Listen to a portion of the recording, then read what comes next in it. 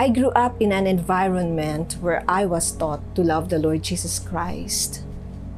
So sa murang isip ko, natutunan ko yon.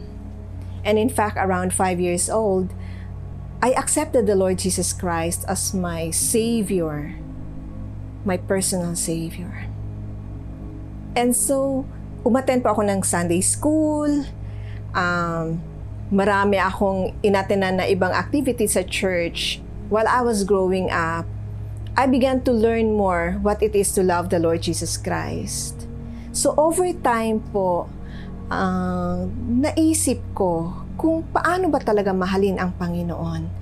Pero malaking impact sa buhay ko na nagkaroon ako ng mga examples in my personal life, in my Christian life, in my walk with the Lord.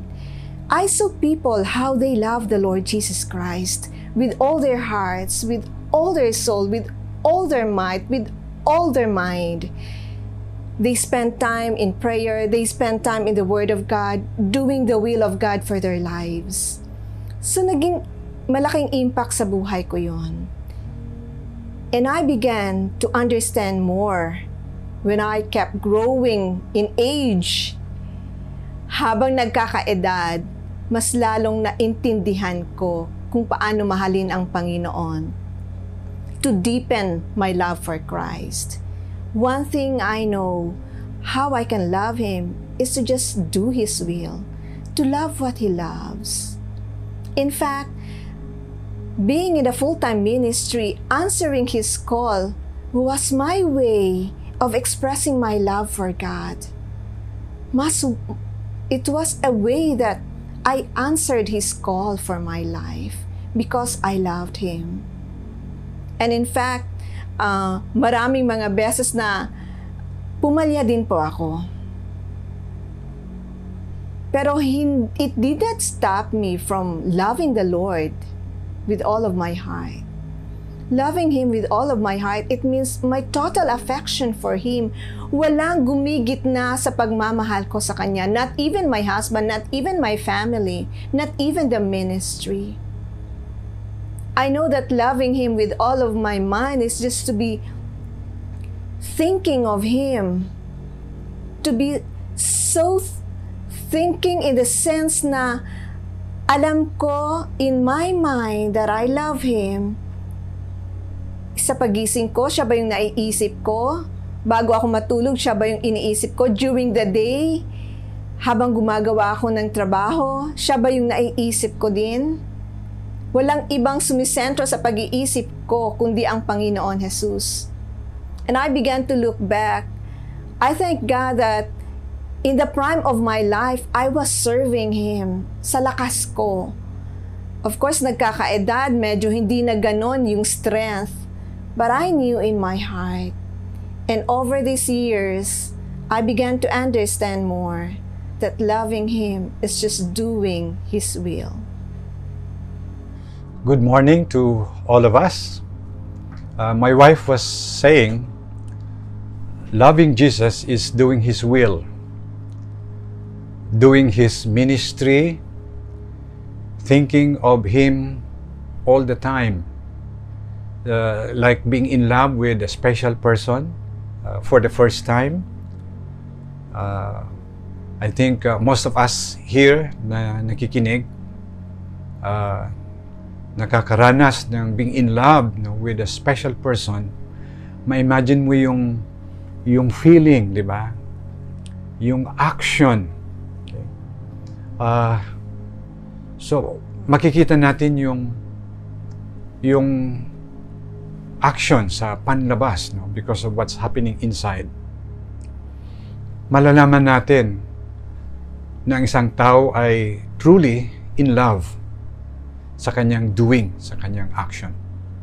In our text today, obedience is a solid evidence of love for God, of love for Jesus. Because Jesus says, John 14:15, "If you love me, keep my commands." Kung mahal ninyo ako, susundin ninyo ang aking mga utos. And also in 1 John 5:3 says, "In fact, this is love for God, to keep His commands. And His commands are not burdensome. Okay? Note this word. Ang kanyang mga utos, hindi burdensome. Ibig sabihin, hindi naman mahirap sundin ang kanyang mga utos. Ito yung sinabi dito. Teka, bakit mukhang mahirap gawin yung mga utos ng Diyos? Bakit parang mahirap? Di ba? Sabi ng iba, mahirap maging Christian. Bakit? Marami kasing utos. Marami kasing bawal. Kaya mahirap maging Christian. Gusto na lang nila yung walang utos, walang bawal, they can do what they want. Okay? Pero meron tayong Diyos, Creator God, na meron siyang magandang plano sa atin. At yung sinasabi na mahirap, naranasan ko yan noon eh. Mahirap maging Christian, mahirap maging active, talagang mahirap. Mahirap sundin yung kalooban ng Panginoon. But mga kapatid, hindi nyo ba alam na sa pamamagitan ni Jesus Christ, when He came to earth, the whole commandment of God is summed up in just one word. Ano yung word na yan? Love. Love. Pagmamahal. Pag-ibig. So the message today is a follow-up of Brother Dante's messages this month. Loving God, loving Christ, or loving Christ. Last Sunday was loving Christ with all that we have. So we are told to love the Lord with all our heart, with all our strength, with all our soul, with all our mind. So loving God is a command. Utos ng Diyos. Okay? Na ang tao, mahalin niya ang lumikha sa Kanya. It was a command, and God created us to love us. He wanted us to respond to His love by loving Him in return. Though inutos po sa atin ang mahalin ng Diyos sa buong buhay natin, ngunit hindi tayo pinipilit ng Panginoon. He just wanted us to respond to His love freely and enjoy His favor. I-enjoy natin yung kabutihang loob ng Panginoon. Hindi naman niya inutos sa atin na mahalin natin siya kung walang blessing yun kung walang kabutihan para sa atin. Sa Old Testament, obedience is God's requirement para sa kanyang mga anak so that they will enjoy His favor. Tingnan natin Exodus 19:5. Now if you obey me fully and keep my covenant, then out of all nations you will be my treasured possession. Although the whole earth is mine, it says, you will be my treasured possession. Or sa ibang version, special treasure ka ng Panginoon. So in other words, favored by God. Kung ikaw ay gumagawa ng kanyang mga utos, you are blessed. Hindi mahirap ang kanyang mga utos. His commands are not burdensome. In fact, naging paraan upang maging masaya tayo sa buhay natin. Upang maging kontento tayo sa buhay natin. Because we have a God who created us with a good and a special purpose to glorify Him and enjoy Him forever. Now, ang tanong, how do I know I love Jesus? How do you know that you really love Jesus? Paano natin makita sa isang tao na isang taong to ay siya'y nagmamahal sa Panginoon? Ang katotohanan, mahal tayo ng Panginoon. Lahat sa atin, bawat isa sa atin ay minahal ng Panginoon. For God so loved the world that He gave His only begotten Son. That while we were yet sinners, sinabi ni Pablo, Jesus died for us because of His great love for us. At yung cross, yung kanyang crucifixion, was the greatest demonstration of His love for us. Baga, when Jesus died on the cross, sinabi niya sa atin, I love you. That's why I die for you. So that you may have life. Now, kung ang ating Panginoon nagpakita ng kanyang pagmamahal sa atin, merong proof, merong evidence na tunay na siyang nagmamahal sa atin. So, ano ang tanong ko ngayon, kapatid? Ano ang evidence na ikaw ay tumutugon sa kanyang pagmamahal? Na ikaw ay tumutugon sa kanyang tawag na mahalin siya ng ating buong buhay? Dahil sinabi mo na I love you? I love you, Lord? Dahil sinabi natin, Lord, I worship you, I love you? Well, sabi ng Panginoon, if you love me, obey my commands. So, titingnan natin sa umagang ito kung ano yung solid na pruweba na tayo ay nagmamahal sa Diyos, na tayo ay nagmamahal kay Kristo Jesus. But titingnan natin yung ibang action or ibang steps na ginagawa natin na akala natin yun na ang totoong ebidensya na mahal natin ang Panginoong Yesus. Una, tears are not enough. O tinatawag na attachment natin sa Panginoon. Okay? Minsan nangyayari sa atin yan. Nangyayari sa akin several times na hindi ko mapigil yung kapag ang Panginoon ay mag-touch sa aking puso, okay? By just reading His Word, listening to His message, okay, convicting me by the Holy Spirit, hindi ko ma-control, but I have to cry at times. Feeling is good, no? But according to Jesus, it is not a solid evidence na tayo ay nagmamahal sa Panginoon. Okay, sinabi sa John 14:1, meron pong sinabi si Jesus, He made an announcement of His departure. Don't let your hearts be troubled. You believe in God, believe also in me. My Father's house has many rooms.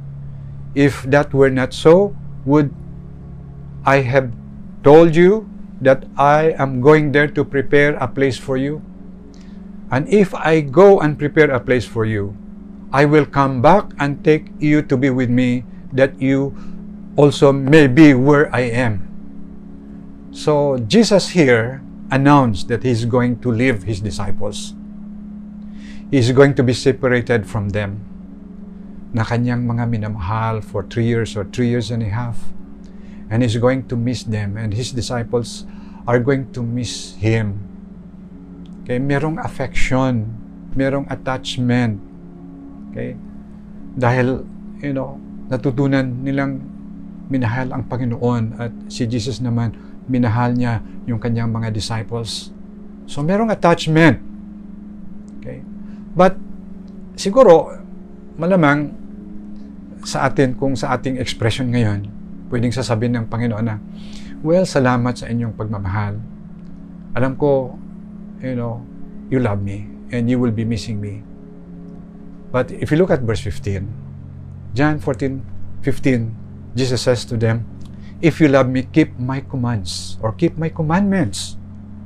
In other words, yung inyong affection, yung inyong feeling, yung inyong pag-iyak dahil mahal niyo ako, okay, hindi real proof, hindi yun ang aking hinahanap na ebidensya na mahal niyo ako.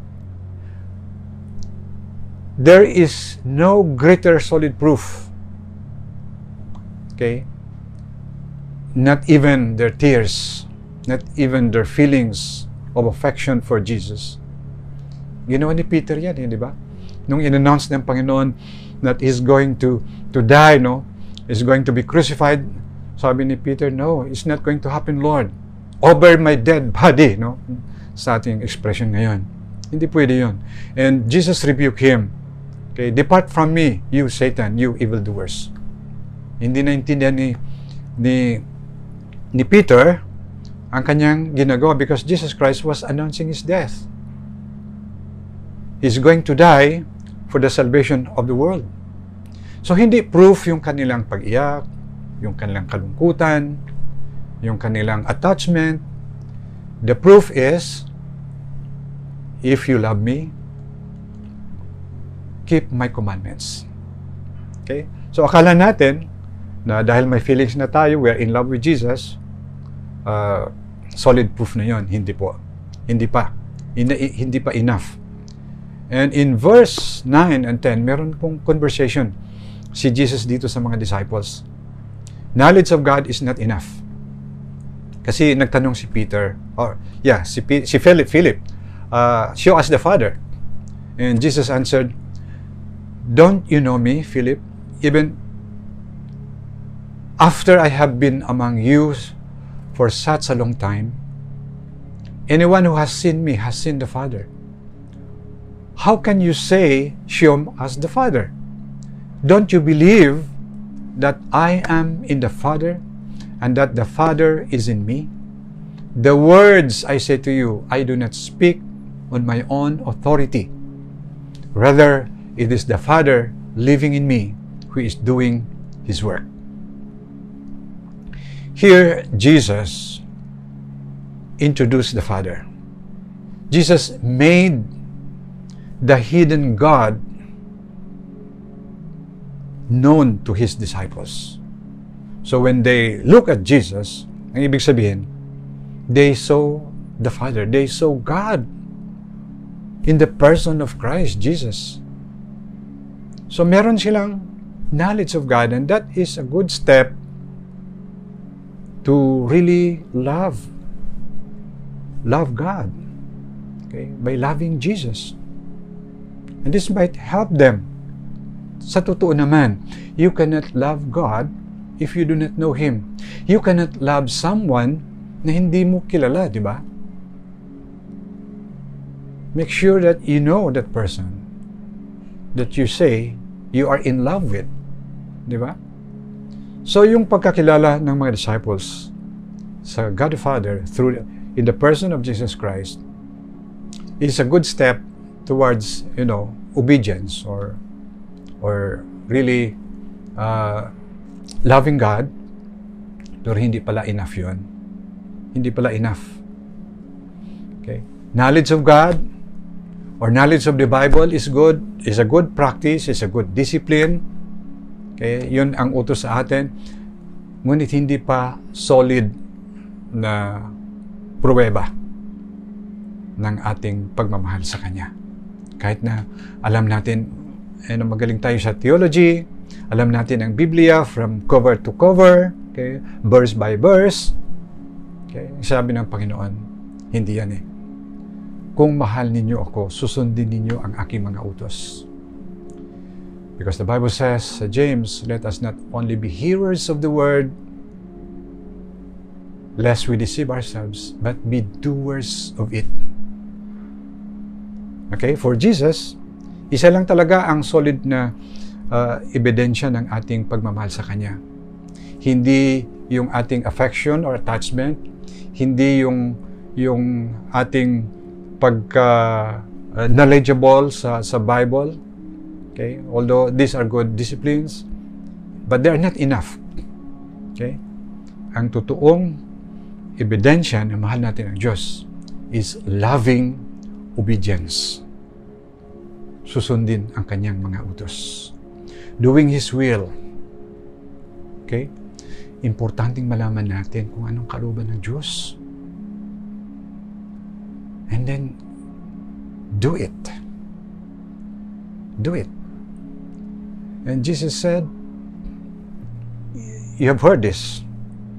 Sabi ni Jesus, anyone who hears my words and put them into practice is like a man who built his house on the rock.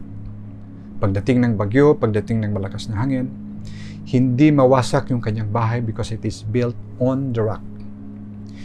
Sinabi niya, he who hears my words and does not put them into practice is like a man who builds his house on the sand. Pagdating ng bagyo, when the storm comes, when the wind comes, the house will collapse because it is built on the sand. Mga kapatid, kung tayo ay nakikinig sa kanyang mga salita at hindi natin ginagawa, we are building our life on the Son. We are building our life on something that will not last. So, sabi ng Panginoon, if you are wise, kung ikaw ay matalino, then gawin mo ang iyong naririnig. Okay? Sa Revelation, warning ni Jesus Christ sa mga churches. He who has the ears, let him hear what the Spirit says to the churches. Makinig, sapagkat sa ating pakikinig ay malaman natin yung kalooban ng Panginoon. And then, kapag malaman natin, gagawin natin, yun po ang tunay na pagmamahal sa Kanya. And you will experience the favor of God, the blessing of God, sapagkat yun po ang pangako ng Panginoon. Now, obedience is the only solid proof of our love for God. If you love me, keep my commands. And then, dito po sa verse 21, sa John 14:21, it says, whoever has my commands and keeps them is the one who loves me.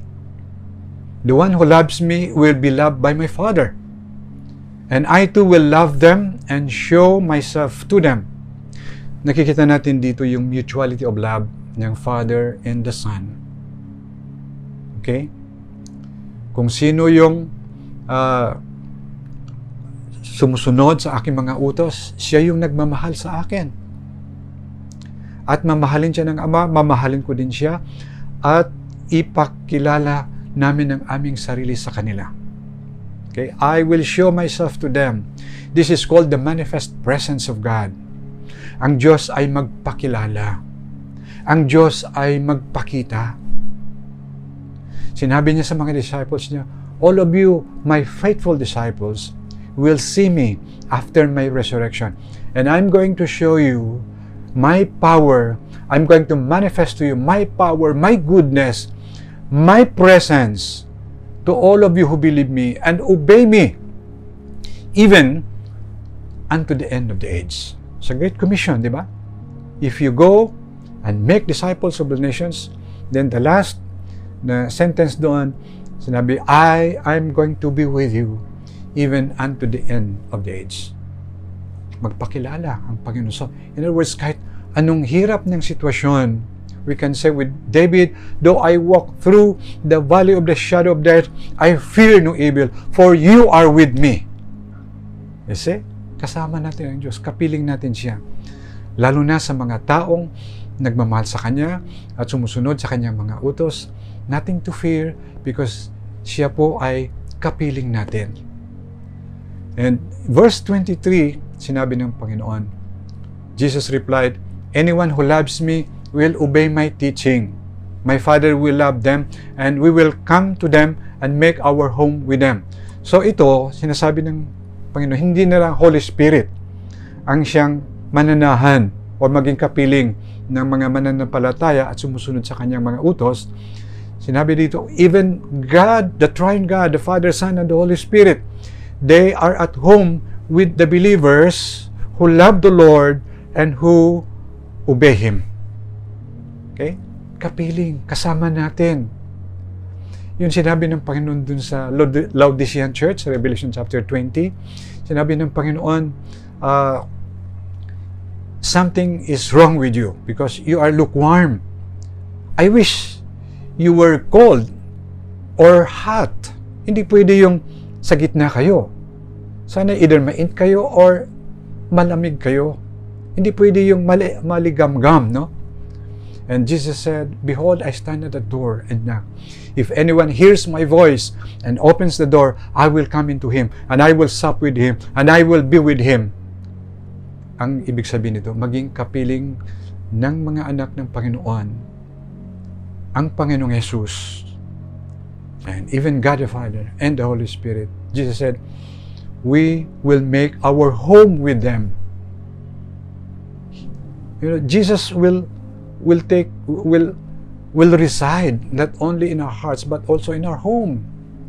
You know, favored ang tahanan whose the Lord is God. Favored ang tahanan na kilala nila ang Panginoon. Okay? And then worship Him and love Him and obey Him. They are the homes that are blessed by God, that God is going to use them to be a blessing to other homes. Well, mga kapatid, hindi na tayo kailangan lumayo kapag tayo ay nakarinig sa kanyang mga salita at ginagawa natin. The Bible says, Jesus said, we will make our home with them. Okay? Kapiling natin ang Panginoon araw-araw, gabi-gabi, because of His manifest presence, because of His promise na siya'y kapiling natin siya. So, you see mga kapatid, obedience leads to His manifest presence in our lives. The presence of God the Father, God the Son, and God the Holy Spirit. Hindi ba pabor ng Panginoon yan? Kaganda ang loob ng Diyos yan. Kapag ang triune God ay nanahan sa buhay mo, sa inyong tahanan. Meron pong lesson na matutunan natin sa Old Testament.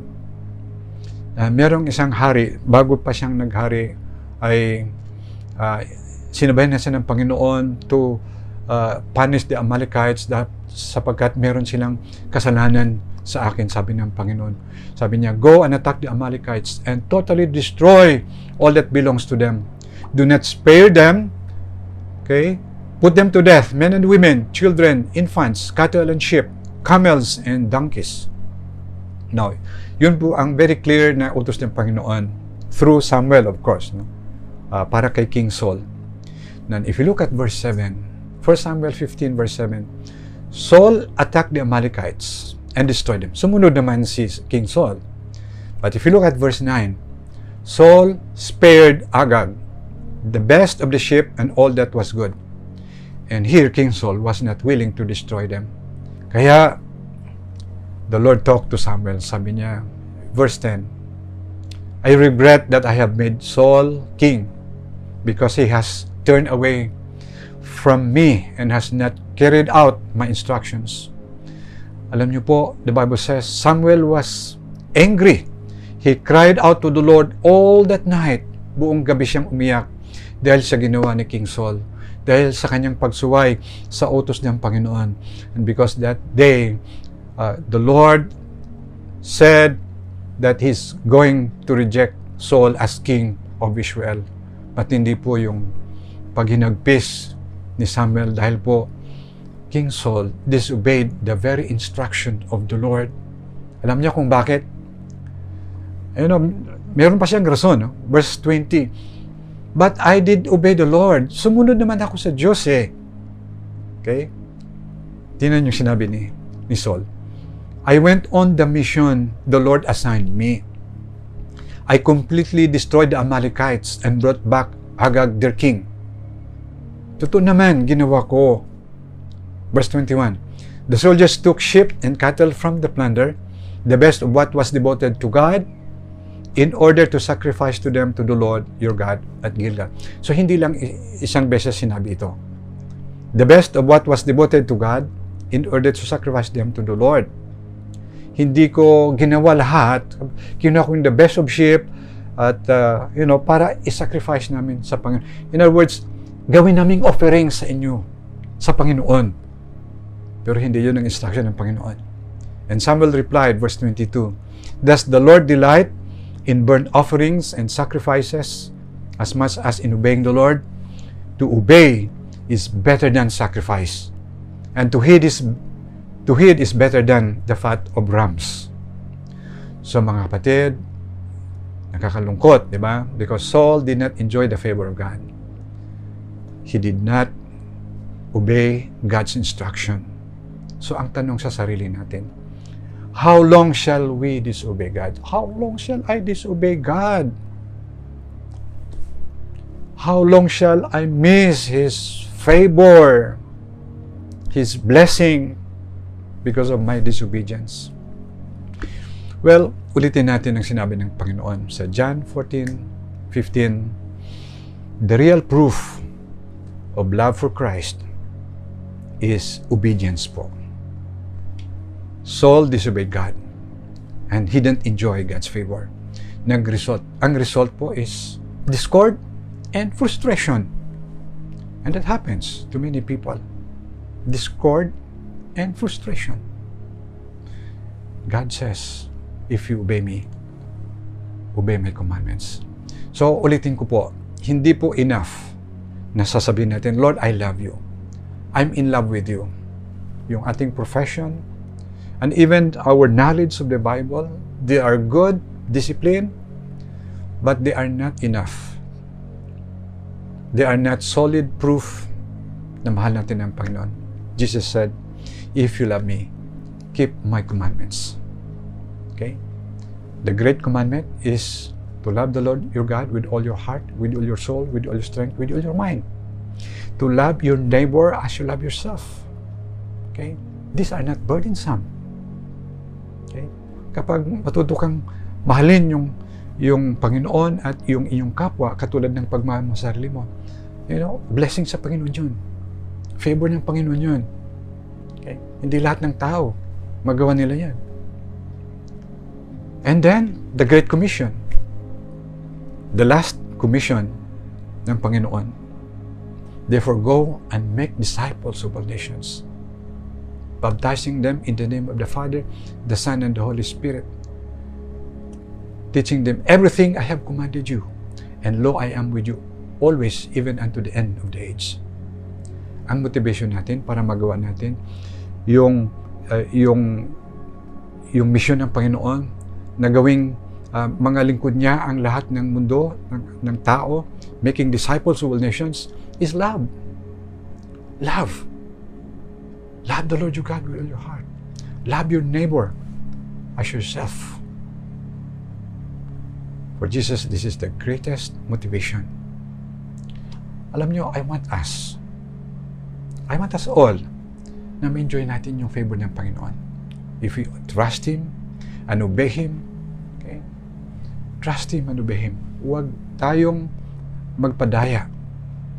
Okay? Sabi sa James, do not just hear, but obey what God says. Otherwise, you deceive Him. But I didn't obey. Walang action. Nakikinig ako pero hindi ko ginagawa. At naging malungkot yung buhay ko. Naging maraming tanong kaysa may mga sagot in my life. So, the great commandment is to love God with all our heart, with all our soul, with all strength, with all mind. The Great Commission is to make disciples. At alam nyo, mga kapatid, I promise you, mabubusog tayo sa kabutihang loob ng Panginoon.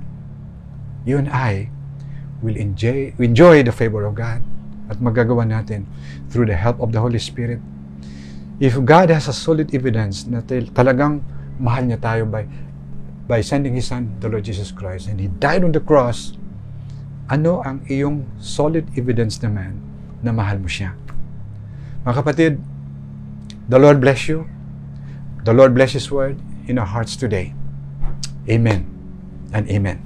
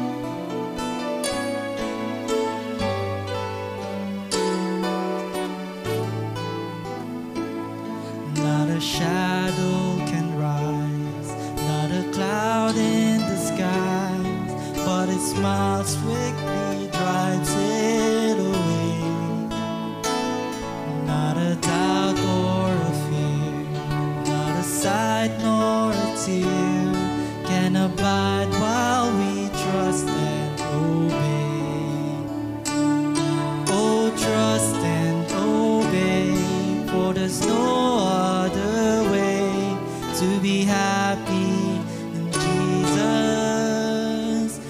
to trust and obey. Oh, trust and obey, for there's no other way to be happy in Jesus but to trust and obey.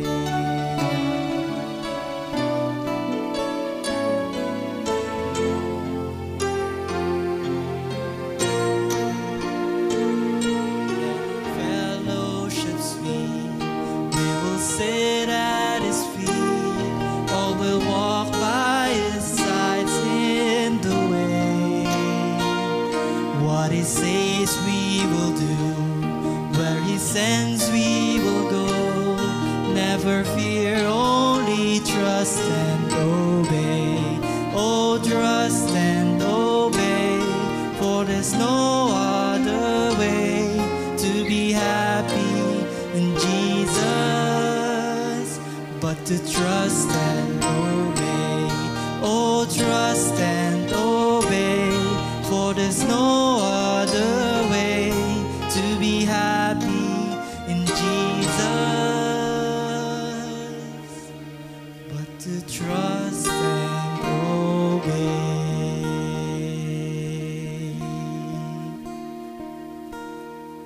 And 'tis so sweet to trust in Jesus, just to take Him at His word, just to rest upon His promise, just to know thus saith the Lord.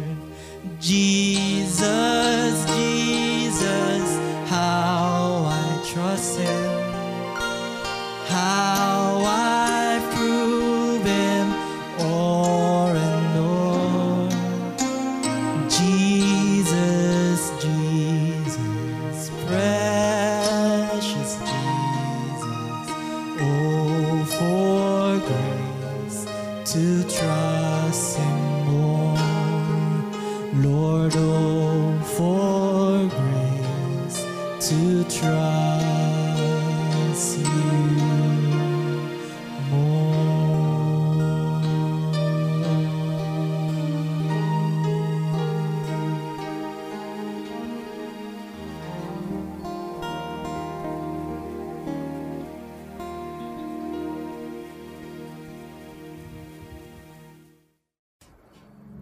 Maraming salamat po, Pastor Mel, sa napakagandang mensahe sa umagang ito. And good morning po sa ating lahat. Thank you very much for joining us today. And before we end our worship service this morning, meron lang pong mga announcements, additional announcements tayong ibibigay para sa lahat. Una, sa susunod na linggo, sa darating na Wednesday, para po sa lahat ng mga ministry coordinators, meron po tayong meeting at 6 o'clock on Wednesday.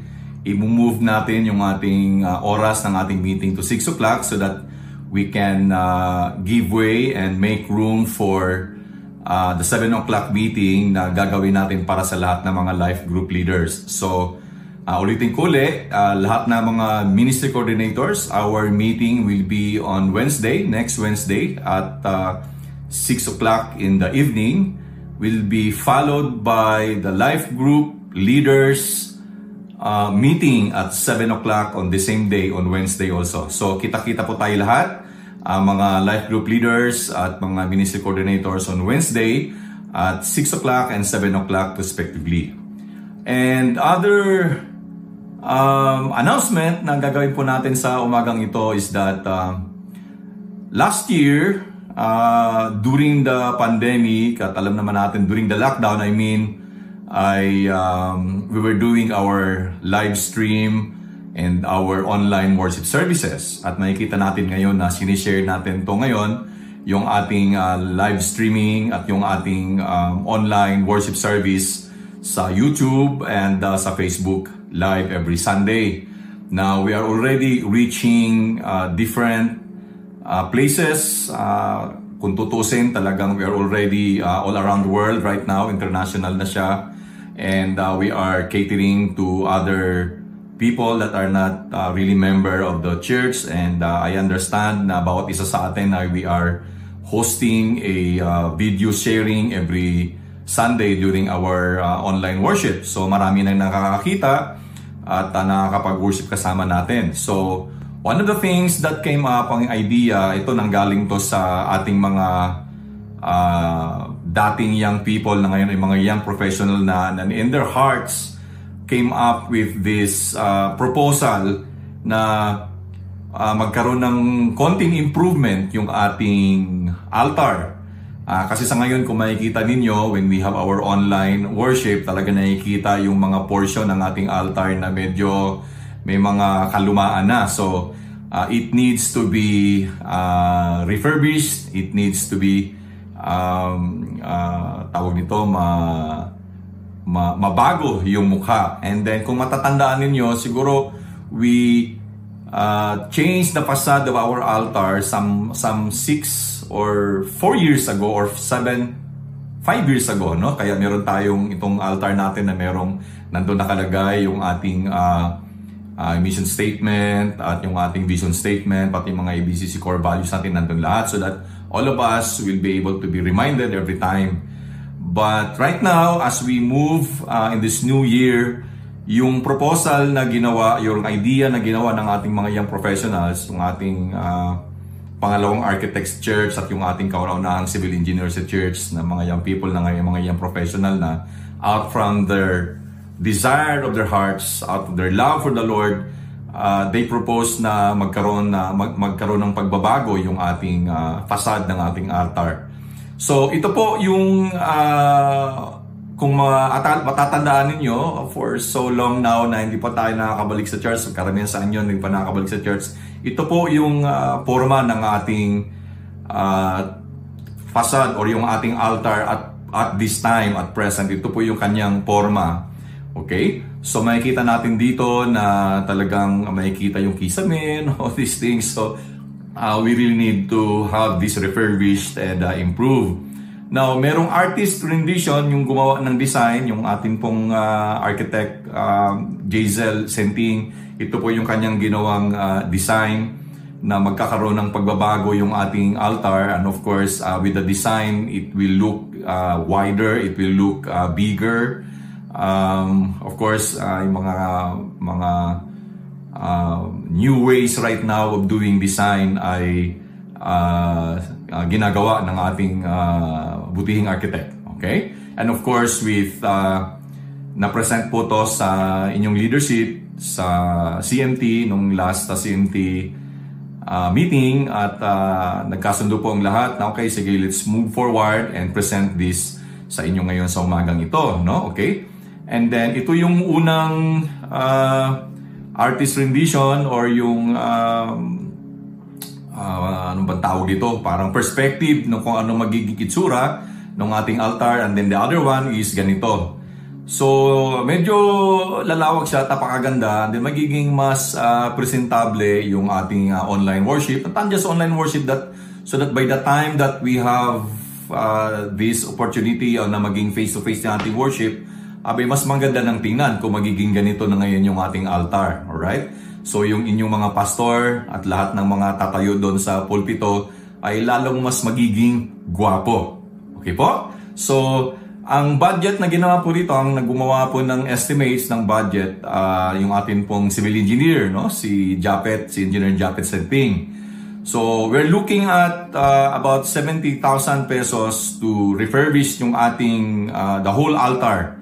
At magkakaroon ng pagbabago, pati yung mga lightings magbabago din.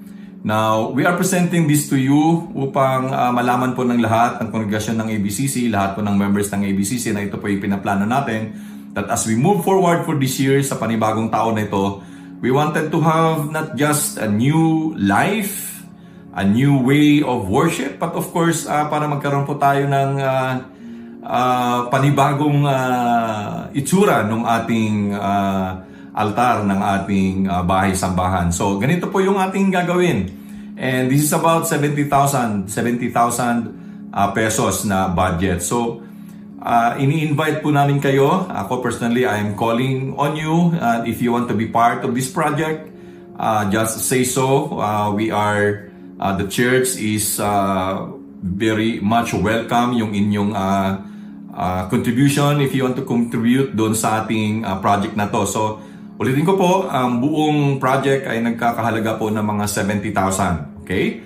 So, I would like to invite each one of you, lahat ng mga family ng ABCC, all you who are listening right now, yung mga kasama, mga members natin nandun sa ibang bansa, ito po yung ating project right now. So, any amount that you could contribute and you could help for this project will go a long way.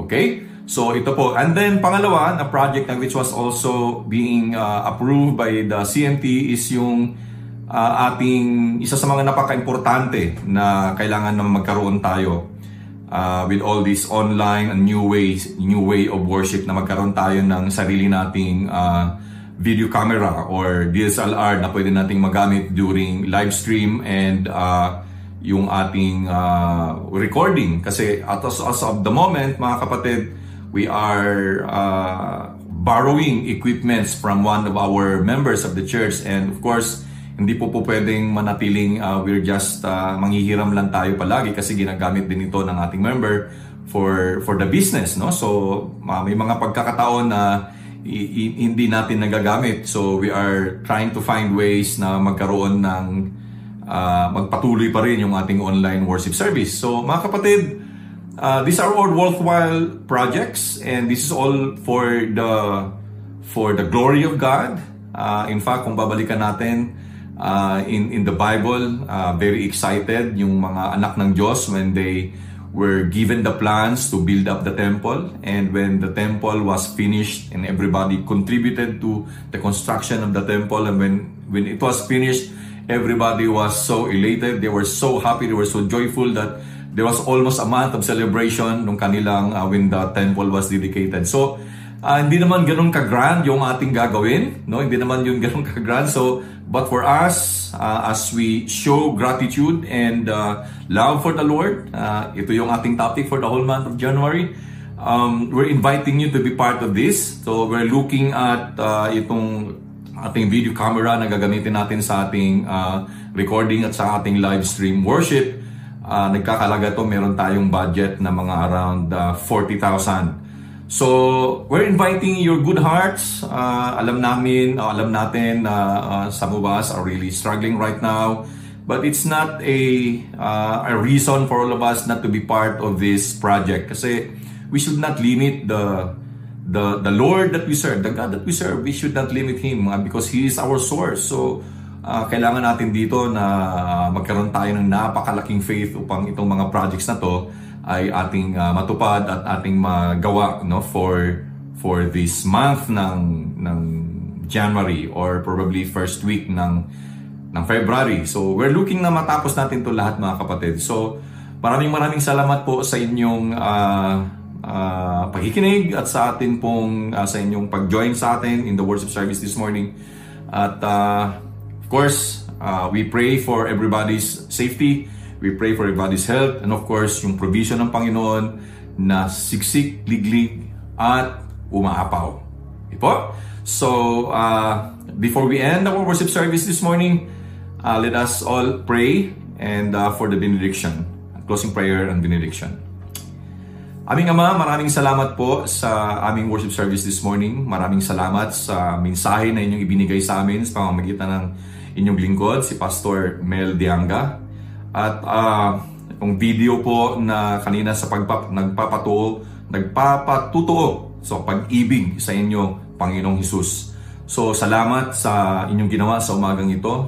Napakasaya po ng aming mga puso for enlightening us once more, Father, through your servant. So maraming salamat na ito po ay aming maisapuso at amin pong gagawin at amin pong isa sa pamuhay. Maraming salamat din po sa mga ideas na ibinigay nyo sa inyong mga anak, especially Lord yung aming project right now for this year na baguhin namin, Lord, at ayusin yung altar ninyo. We wanted this, Lord, to offer to you na what we will do, Lord, is the best na manggagaling sa amin. So Lord, you bless this project. You bless, Lord, yung itong aming mga desires sa aming mga puso. At ito, Lord, ay naway naaayon sa inyong kagustuhan. And as we continue, Lord, to improving our worship service, yung aming live stream worship, yung aming online worship, na we want, Lord, to reach out many people through your messages, and even, Lord, through this ministry sa Alliance Bible Christian Church. Father, we give you back the glory and honor, Lord, sa lahat ng aming mga gagawin at sa aming mga nagawa. Dahil para ito sa lahat, Lord, para ito sa inyo. Hindi po to, Lord, sa kung sino man ang bawat siya sa amin dito, Lord. Not for me, not for the pastoral team, not for the CMT, not for anybody, Lord, in the members, Lord, the membership ng ABCC. But this is for you, O God. So we hope and pray, Lord, na kayo po ay aming mapasayahan sa mumunting mga bagay na pwede naming magawa at maibalik para sa inyo. Mga kapatid, our worship has ended. Please receive the blessing from the Father, the ever-present presence of our Lord Jesus Christ, and the indwelling comfort and presence of the Holy Spirit be with us all. Amen and amen. Tapos na po ang ating panambahan. Have a fruitful week ahead. Again, let us all be blessed, continue to be blessed so that we can be a blessing to others.